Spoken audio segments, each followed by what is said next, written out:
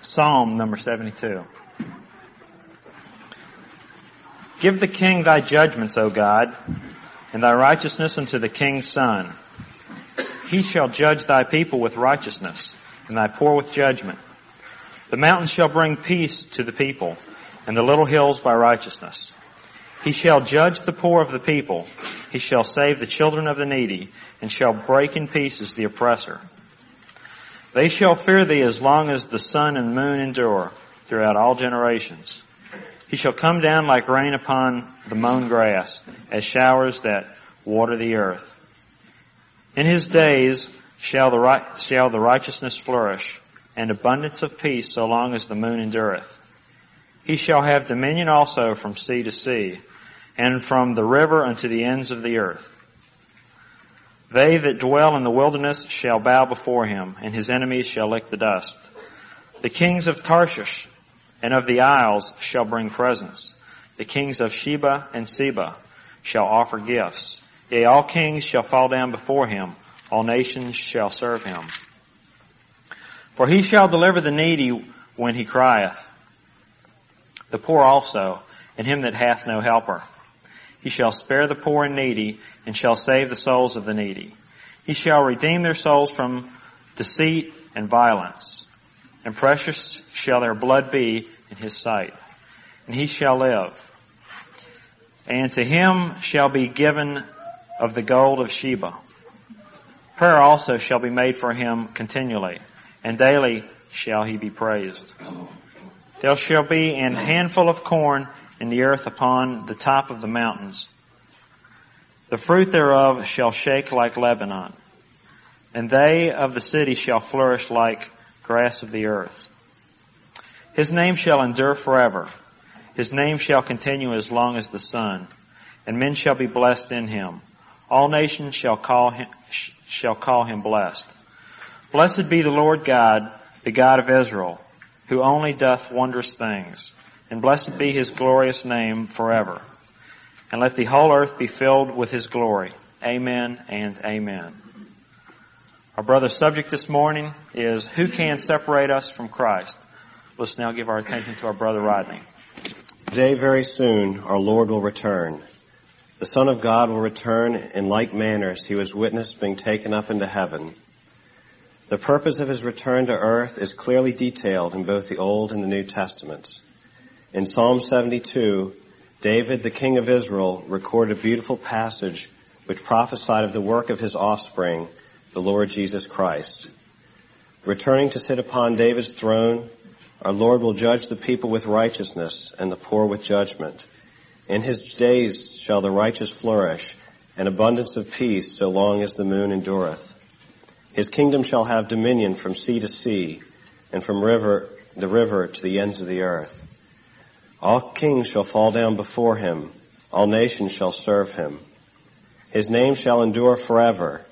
His name shall be continued as long as the sun, and men shall be blessed in him, and all nations shall call him blessed. The psalmist concludes, Blessed be the Lord God, the God of Israel, who only doeth wondrous things, and blessed be his glorious name forever, and let the whole earth be filled with his glory. Amen and amen. The transformation of this earth from the wickedness and evil we see around us today to a time when all the earth will be filled with the glory of the Lord will not, and in fact cannot, be accomplished by mankind alone. Man is traveling in the opposite direction from God just as fast as he can. It was rightly prophesied from the scriptures that in the last days would be likened to the times of Noah and of Lot. Only the return of God's Son to the earth will begin the drastic change from the world tainted by man's rule for 6,000 years to a day when the law shall go forth from Zion and the word of the Lord from Jerusalem, a day when all shall know him from the least even unto the greatest. Not one person on the earth will be unaffected by these events. For the true believer, there lies an opportunity at our Lord's return. For those who have given diligence to make their calling and election sure, an abundant entrance shall be ministered unto them into the everlasting kingdom of our Lord and Savior, Jesus the Christ. But our Lord also warns us that no man, having put his hand to the plow and looking back, is fit for the kingdom of God. With the vision of the kingdom of God firmly set in our sights, which we read about in Psalm 72, is there anything in this world which has the power to draw us away from God's truth? Turn with me, please, to Romans 8, verse 35.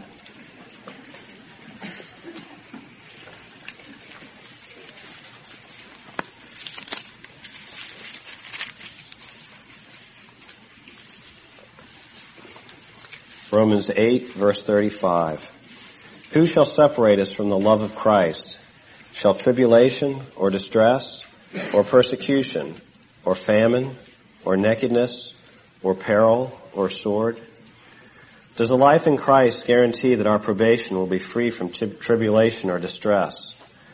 Does our faith free us from persecution from the world? Does the active participation in the things pertaining to God remove us from famine or nakedness, peril or sword? Certainly it does not. If we turn to Matthew chapter 25,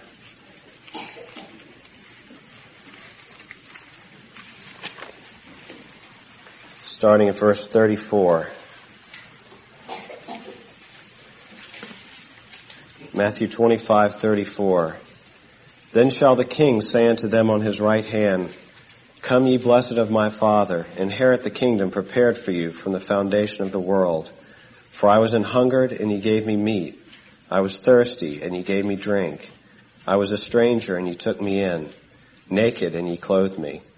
I was sick, and ye visited me. I was in prison, and ye came unto me. Then shall the righteous answer him, saying, Lord, when saw we thee an hungered, and fed thee, or thirst, and gave thee drink? When saw we thee a stranger, and took thee in, or naked, and clothed thee? Or when saw we thee sick, or in prison, and came unto thee? And the king answered and said, the king shall answer and say unto them, Verily I say unto you, inasmuch as ye have done it unto one of the least of these my brethren, ye have done it unto me. The fact is not hidden that the brethren of Christ are subject to hunger, thirst, nakedness, illness, imprisonment, and those able and willing to help others in distress will surely be favored by our Lord at the judgment. If we turn back to Romans chapter 8,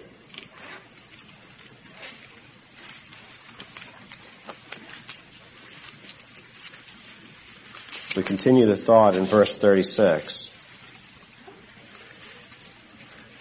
That after it is written, Who shall separate us from the love of Christ? In verse 36, As it is written, For thy sake we are killed all the day long. We are counted as sheep for the slaughter. The ecclesias throughout the first few centuries endured far greater physical trials than the ecclesias of today. The Bible provides the accounts of the stoning of Stephen, the beheading of John the Baptist, Herod's killing of James, the brother of John, by the sword, and many other examples. Even Paul, who penned these words in Romans, persecuted the ecclesia before his conversion. It is recorded in Acts that he made havoc in the ecclesia, committing men and women to prison. After his conversion, Paul endured many things himself for the name of Christ. I'd like to look at 2 Corinthians 11.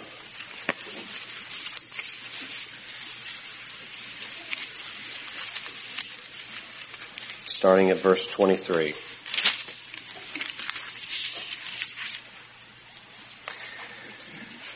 Are the ministers of Christ? I speak as a fool. I am more. In labors more abundant, in stripes above measure, in prison more frequent, in deaths oft. Of the Jews 5 times received I 40 stripes, save one. Thrice I was beaten with rods, once I was stoned, thrice I suffered shipwreck. A night and a day have I been in the deep, in journeyings often, in perils of water, in perils of robbers, in perils of mine own countrymen, in perils of the heathen, in perils in the city, in perils in the wilderness, in perils in the sea, in perils among false brethren. In weariness and painfulness, in watchings often, in hunger and thirst, in fasting often, in cold and nakedness. Certainly Paul the Apostle was able to endure those things which the Lord set before him. We'd also like to look in Hebrews 11.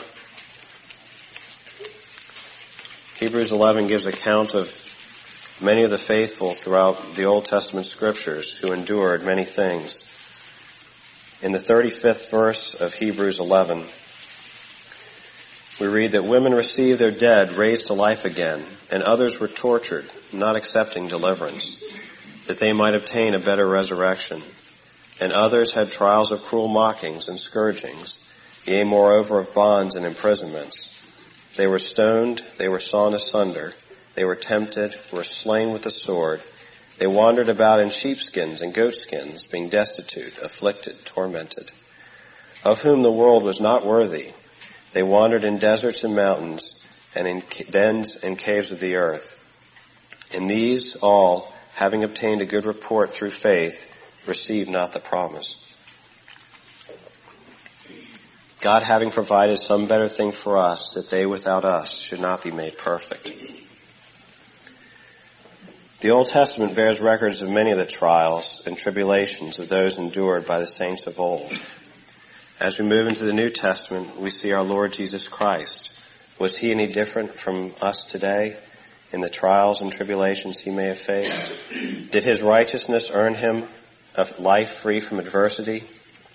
We are told in Hebrews that though he were a son, yet learned he obedience by the things which he suffered. We, like him, must learn from any trials or conflicts in our lives. We read in Hebrews chapter 12, starting at verse 5. And ye have forgotten the exhortation which speaketh unto you as unto children. My son, despise not the chastening of the Lord, nor faint when thou art rebuked. For whom the Lord loveth he chasteneth, and scourgeth every son whom he receiveth. If ye endure chastening, God dealeth with you as with sons. For what son is he whom the Father chasteneth not? And in verse 11, now no chastening for the present seemeth to be joyous, but grievous.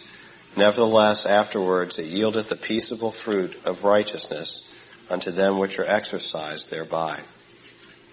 No chastening is joyous, and yet it is able to yield the peaceable fruit of righteousness, but only to those who are exercised thereby. We are told that God chasteneth all whom he loves. We started this morning with the reading in Psalm 72 to get a glimpse of the joyous time which is to come. And Brother Jerry spoke very well on that the other night. Certainly whatever problems we endure in this life cannot compare to the joy which is set before us, just as Christ endured for the joy that was set before him. What should we do when we are in distress? If we turn to James chapter 4,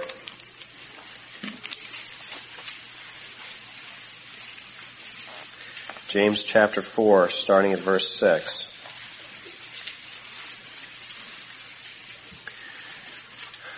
But he giveth more grace, wherefore he saith, God resisteth the proud, but giveth grace unto the humble. Submit yourselves therefore to God. Resist the devil, and he will flee from you. Draw nigh to God, and he will draw nigh to you. Cleanse your hands, ye sinners. Purify your hearts, ye double-minded.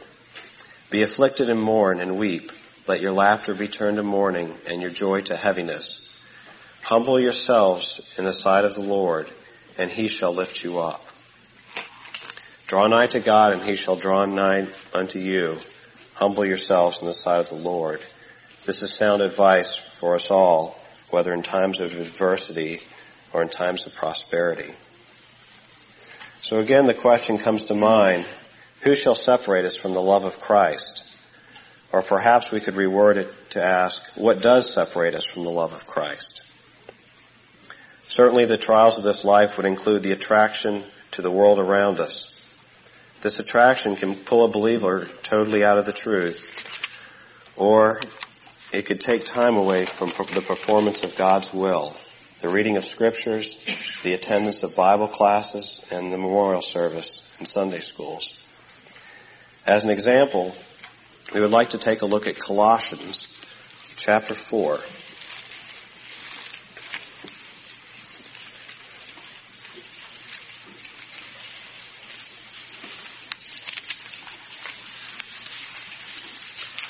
Colossians chapter 4, and we're going to take a look at Demas, who was mentioned 3 times in the scriptures.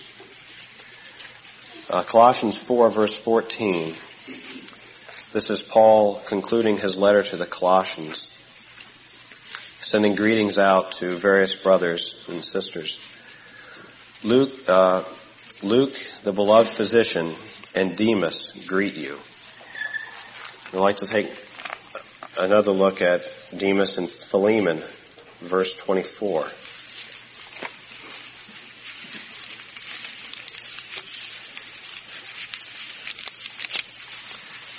Philemon, verse 24.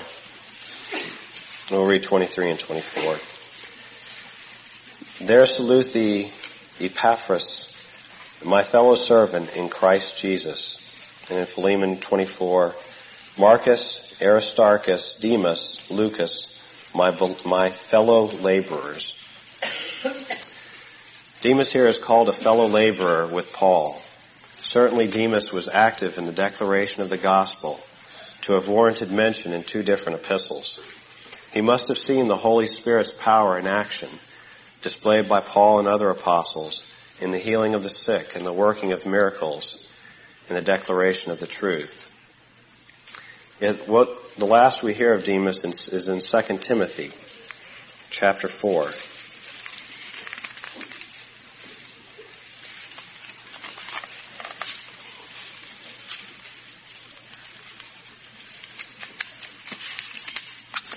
Second Timothy 4,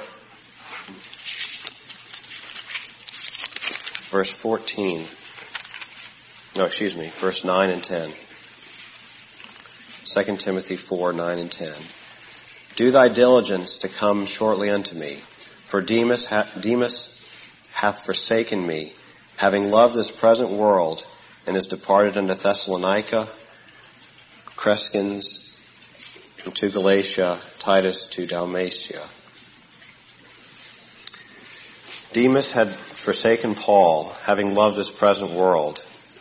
At no time in our mortal lives will we be free from the temptations of the world around us. John states in 1 John chapter 2,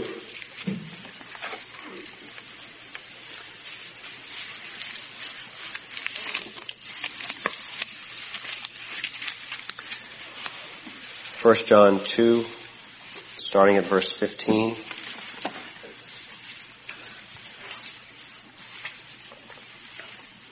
Love not the world, neither the things which are in the world. If any man love the world, the love of God is not in him. For all that is in the world, the lust of the flesh, the lust of the eyes, and the pride of life is not of the Father, but is of the world. And the world passeth away, and the lust thereof. But he that doeth the will of God abideth forever. The world we live in today is full of darkness. It is as subtle and as deadly as the serpent in the garden. The world speaks lies and hypocrisies that can only draw away believers into its ungodly ways. Truly the Lord will come as a thief in the night to this unsuspecting world. Paul, knowing that even though some would depart from the faith, if we go back to Romans chapter 8,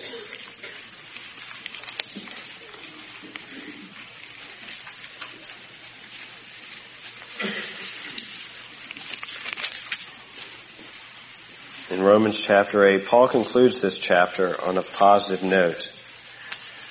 Paul, knowing that even though some would depart from the faith, there would remain a remnant of faithful believers, those who endure tribulation and persecution and separate themselves from the world around them. To them will be granted an entrance into God's kingdom through his grace and his mercy. We'd like to finish out the chapter. We'll go ahead and read from verse 35. Who shall separate us from the love of Christ? Shall tribulation or distress, or persecution or famine or nakedness or peril or sword? As it is written, for thy sake we are killed all the day long. We are accounted as sheep for the slaughter. Nay, in all things we are more than conquerors through him that loved us. For I am persuaded that neither life nor death, nor angels, nor principalities, nor powers, nor things present, nor things to come, nor height, nor depth, nor any other creature shall be able to separate us from the love of God, which is in Christ Jesus our Lord. Thank you.